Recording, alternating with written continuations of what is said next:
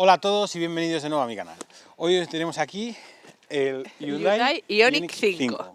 Teníamos muchas ganas de probarlo, así que ya está en nuestras manos. Sí, llevamos unos días con él y la verdad que el coche está bastante chulo, ¿eh? O sea, a nivel de carga promete y lo que hemos visto va muy bien. Bueno, hemos conducido bastante y la verdad es que la conducción es bastante agradecida. Se maneja bastante bien, gira bastante bien y es fácil de conducir. Nos ha parecido por lo menos fácil de conducir. Sí, es un vehículo cómodo, estilo SUV, no llega a ser muy alto, No es pero tan alto como sí otros, que SUV. Es extraño, la gente se fija mucho en el coche por estas líneas que tienen tan futuristas en este aspecto frontal y tal, y la gente que sí que se queda mirando. Me han mirado más este coche que el Mercedes la semana pasada. Sí, bastante O sea, más. De hecho, curioso que lo teníamos en la calle y la gente miraba pues los cuadraditos como muy futurista y tal. Sí. Y teníamos la sensación de las del principio, Sí, de que te todo mira el mundo todo el mundo. se gira a mirar el coche y tal. Correcto, Entonces, bueno, correcto. sí, Así que ha bueno. sido curioso. Bien. Cosas así a destacar del coche. Bueno, pues... Autonomía. ¿Qué tenemos? Autonomía estamos, yo creo que más o menos como el Model I, unos 350 por ahí. Ahí. Depende cómo conduzcas. Depende de la conducción. Para números redondos, ¿vale? Tenemos un consumo ahora en invierno, crudo invierno, como estamos ahora mismo, 22-23 kilovatios hora a los 100. Velocidades, como siempre, 127 km por hora en el mercado, que serán unos 120 reales. Pero sí que hay trozos de 18, 19, ¿no? Hay tramos hay que cuando vas más así. despacio, cuando vas de marcador a 120, sí que estamos en torno a los 19-20 kilovatios hora. No es muy gastón. No es gastón. No es de los más gastones, ¿eh? Funciona bastante bien. Es bastante eficiente en su parte. parte. Pero donde destaca sobre todo es en la potencia de carga. Claro. La potencia de carga se nota que tiene una batería de 800 voltios y eso al final le da una capacidad de carga mucho mayor. O sea, actualmente los cargadores de 50 kilovatios se pone clavado prácticamente casi a 50 kilovatios, 40 y muchos. 48 normalmente. Sí, ahí tiene una pequeña pérdida porque tiene que convertir el sistema de 800 a 400, pero vamos, es casi insignificante. Pero es constante prácticamente casi hasta el 90 y bastante por ciento de la batería. O sea, la eficiencia de la carga es muy buena. Lineal. No sube mucho, no baja mucho y se mantiene en buenas cargas. En cargadores rápidos, en cargadores de más potencia, ya de 200-300 kilovatios, no lo he podido probar todavía. Le probaremos muy prontito. Muy prontito porque hay novedades, estaros atentos. Sí, muy prontito le probaremos. Y sí que me habla la gente de que los 240, 250 kilovatios los consigue, tiene picos de esa potencia, que bueno, con potencias de carga así, la verdad que es muy cómodo viajar. Hombre, cargar a 200 tiene que ser la bomba, 250, ¿no? Sí, está bien.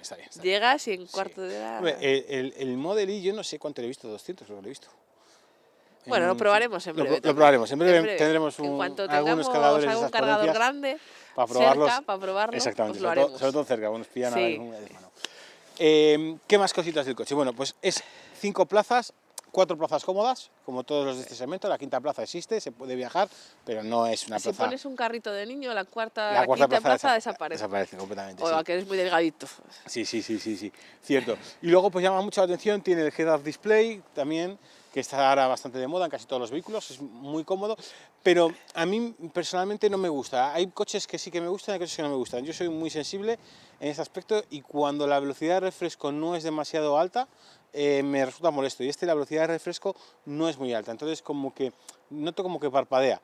Que no llega a parpadear porque a lo mejor refresca bajos hercios, pero a mí personalmente no me gusta. También es cierto que de los últimos... Sí, pero de los últimos que hemos probado, por ejemplo, el Mercedes EQC también me pasaba lo mismo, no me gustaba, pero sin embargo el Mercedes EQS, que era una generación superior, sí que estaba bastante bien. Entonces yo creo que depende de la generación que pongan de proyector, van con más refresco de pantalla o menos, y eso es la diferencia. A mí de este me ha llamado la atención las dos pantallas que tiene. Sí, tiene dos pantallas tiene frontales, como veis, que están muy bien. Tienes bastante información visual.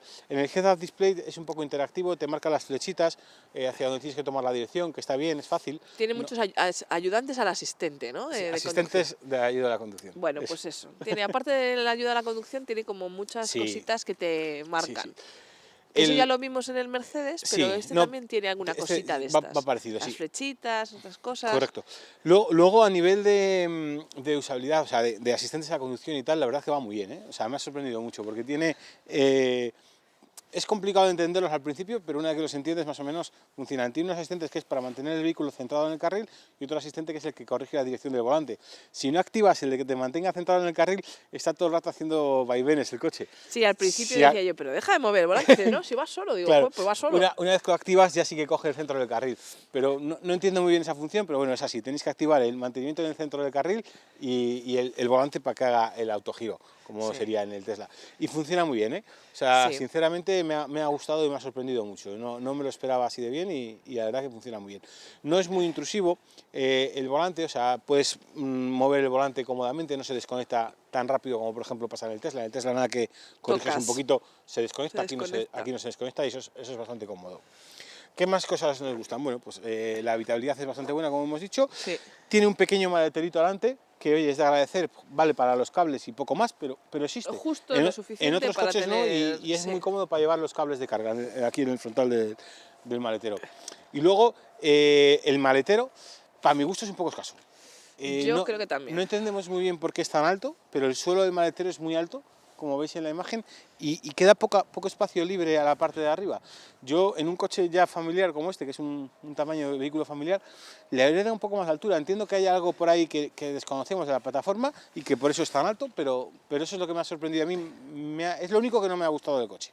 Sí, proporcionalmente el maletero con el coche. Sí, porque al final este es un segmento de un ID4, este vehículo, y coges un ID4 y coges este y tiene mucho más maletero. Es la única pega que le podemos poner. Por contra, pues es un coche más modernito, o sea, a favor, con un diseño más modernista que por ejemplo, que el ID4, que es su competidor directo posiblemente. Bueno, tampoco yo creo que sea el directo. Yo creo que es el segmento de coches. Sí. Pero va enfocados a públicos diferentes. Sí, los ¿A precios quién va son enfocado distintos. este? Es un vehículo en un público más generalista, yo creo, porque al final es un vehículo que parte a partir de más o menos casi 40.000 euros aproximadamente, ¿vale? Sí. Depende del precio que consigas y depende de la versión que busques. Pero, claro, está 10.000 euros por debajo de un ID4. Claro, por eso te digo que el segmento puede ser parecido, pero el presupuesto puede no ser parecido. Muy diferente, muy diferente. Entonces, bueno, pues a lo mejor gente que no necesite un gran maletero con familia, pero que quiera un SUV. Parejas que usen un maletero más pequeño, pues, en ese aspecto está muy bien. O gente que no use un maletero. 4 amigas con unas maletas normales, salvo los carritos de los niños, que también se puede hacer, como las maletas normales, cuidado, ¿eh? En plano sí, pero en vertical no las pones. Bueno. Habría que hacer un Tetris, como todo. Sí, escoger y hacer el Tetris. Con el frío que hace no nos hemos puesto a hacer el Tetris. No. Hoy veis unos rayitos de sol, pero aquí estamos rozando los 0 grados. Una semana con el coche y estamos todos los días rezando a ver si podemos grabar. El sol para grabar. Sí, porque la verdad que está complicado. ¿Qué más cosas podemos contar de este Hyundai que te hayan gustado a ti? A ver, sorpréndeme. No, a mí me ha gustado mucho es fácil el acceso. El acceso es muy cómodo. Es fácil. Sí. No es ni muy alto ni muy bajo, porque hay algunos que como que tienes que subir mucho y otros que son muy bajos. Para mí este tipo de acceso me gusta mucho porque no tengo que forzar. Ahora mismo estoy en una situación que me gusta mucho que no me fuercen para subir y para bajar. Y para la silla de Ana, por ejemplo, también es una altura muy considerable si tienes niños, de no tenerte que agachar mucho, subir mucho. Pero bueno, tiene fácil acceso, la puerta se abre mucho también, entonces te da mucho ángulo para entrar y salir.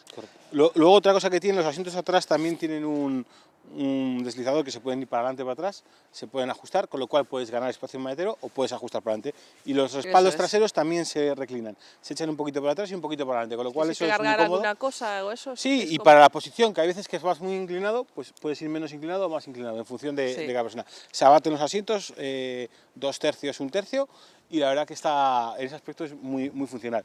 El interior también tiene una consola central que se puede mover para adelante y para atrás, con lo cual también coges la posición correcta, depende de dónde pongas los asientos delanteros. O sea, está muy pensado en funcionalidad.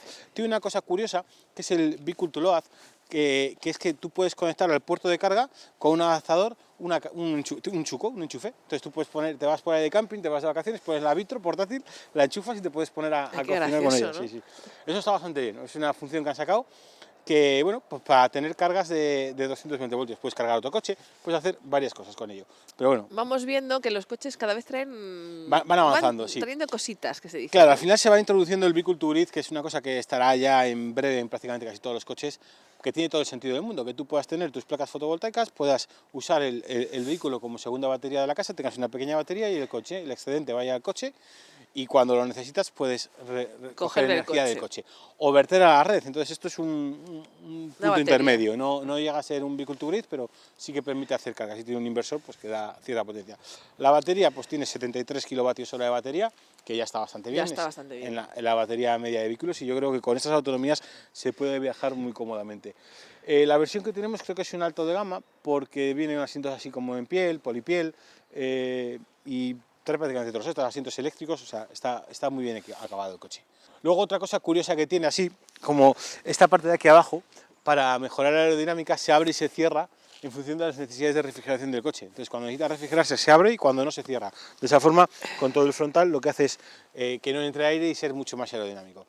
Dentro de cómo es el coche de diseño, no tiene una aerodinámica tan perjudicada, porque parecería que estos trozos rectos le frenarían mucho, pero bueno, el resultado no es que tenga unos consumos excesivos. Y bueno, pues aquí tenéis el coche. Os recomiendo que vayáis a un concesionario a probarlo, porque la verdad que el coche, el que esté buscando un vehículo de este segmento, ya se quedan a unos precios bastante Nosotros teníamos un par de asequibles. amigos que andaban pendientes Sí. de probarlo y cuando le han probado han dicho, pues sí que es lo que buscaba. Sí, la verdad que el coche... Y al final esto del electro pues es probar y es un poco que te encaje un poco lo que estás buscando. Claro, es un vehículo que entra en el precio por debajo de 40.000 euros prácticamente, este puede estar ahí en los 40, un poquito por debajo, depende del acabado que le pongas. Con las ayudas se queda bastante mejor de precio y, oye, es un vehículo que ya no es esos 50.000 euros de otro tipo de coches y sí que te va a permitir. Es un público, para un público mayor, más mayoritario, y yo creo que puede funcionar bastante bien este vehículo en los concesionarios. Y Hyundai creo que está haciendo una apuesta bastante fuerte con estas plataformas que está poniendo. Sí. Tienes este y tienes el V6 de Kia, que son la misma plataforma, y yo creo que están haciéndolo bastante bien. Así que nada, os animamos a ir a probar este vehículo y que sea una alternativa más al vehículo eléctrico que podéis comprar. Si os ha gustado este vídeo, darle un like y suscribiros al canal. También podéis estar al tanto de todas las noticias y novedades a través de mi Twitter, @DanielPérezV. Escribo muchas más cosas ahora en Twitter porque es lo que menos tiempo me ocupa y ando bastante ocupado. Así que seguidme en Twitter y ahí tendréis un montón de información todos los días. Y alguna novedad. Y alguna novedad. Yo solo digo eso. Nos vemos en el próximo vídeo.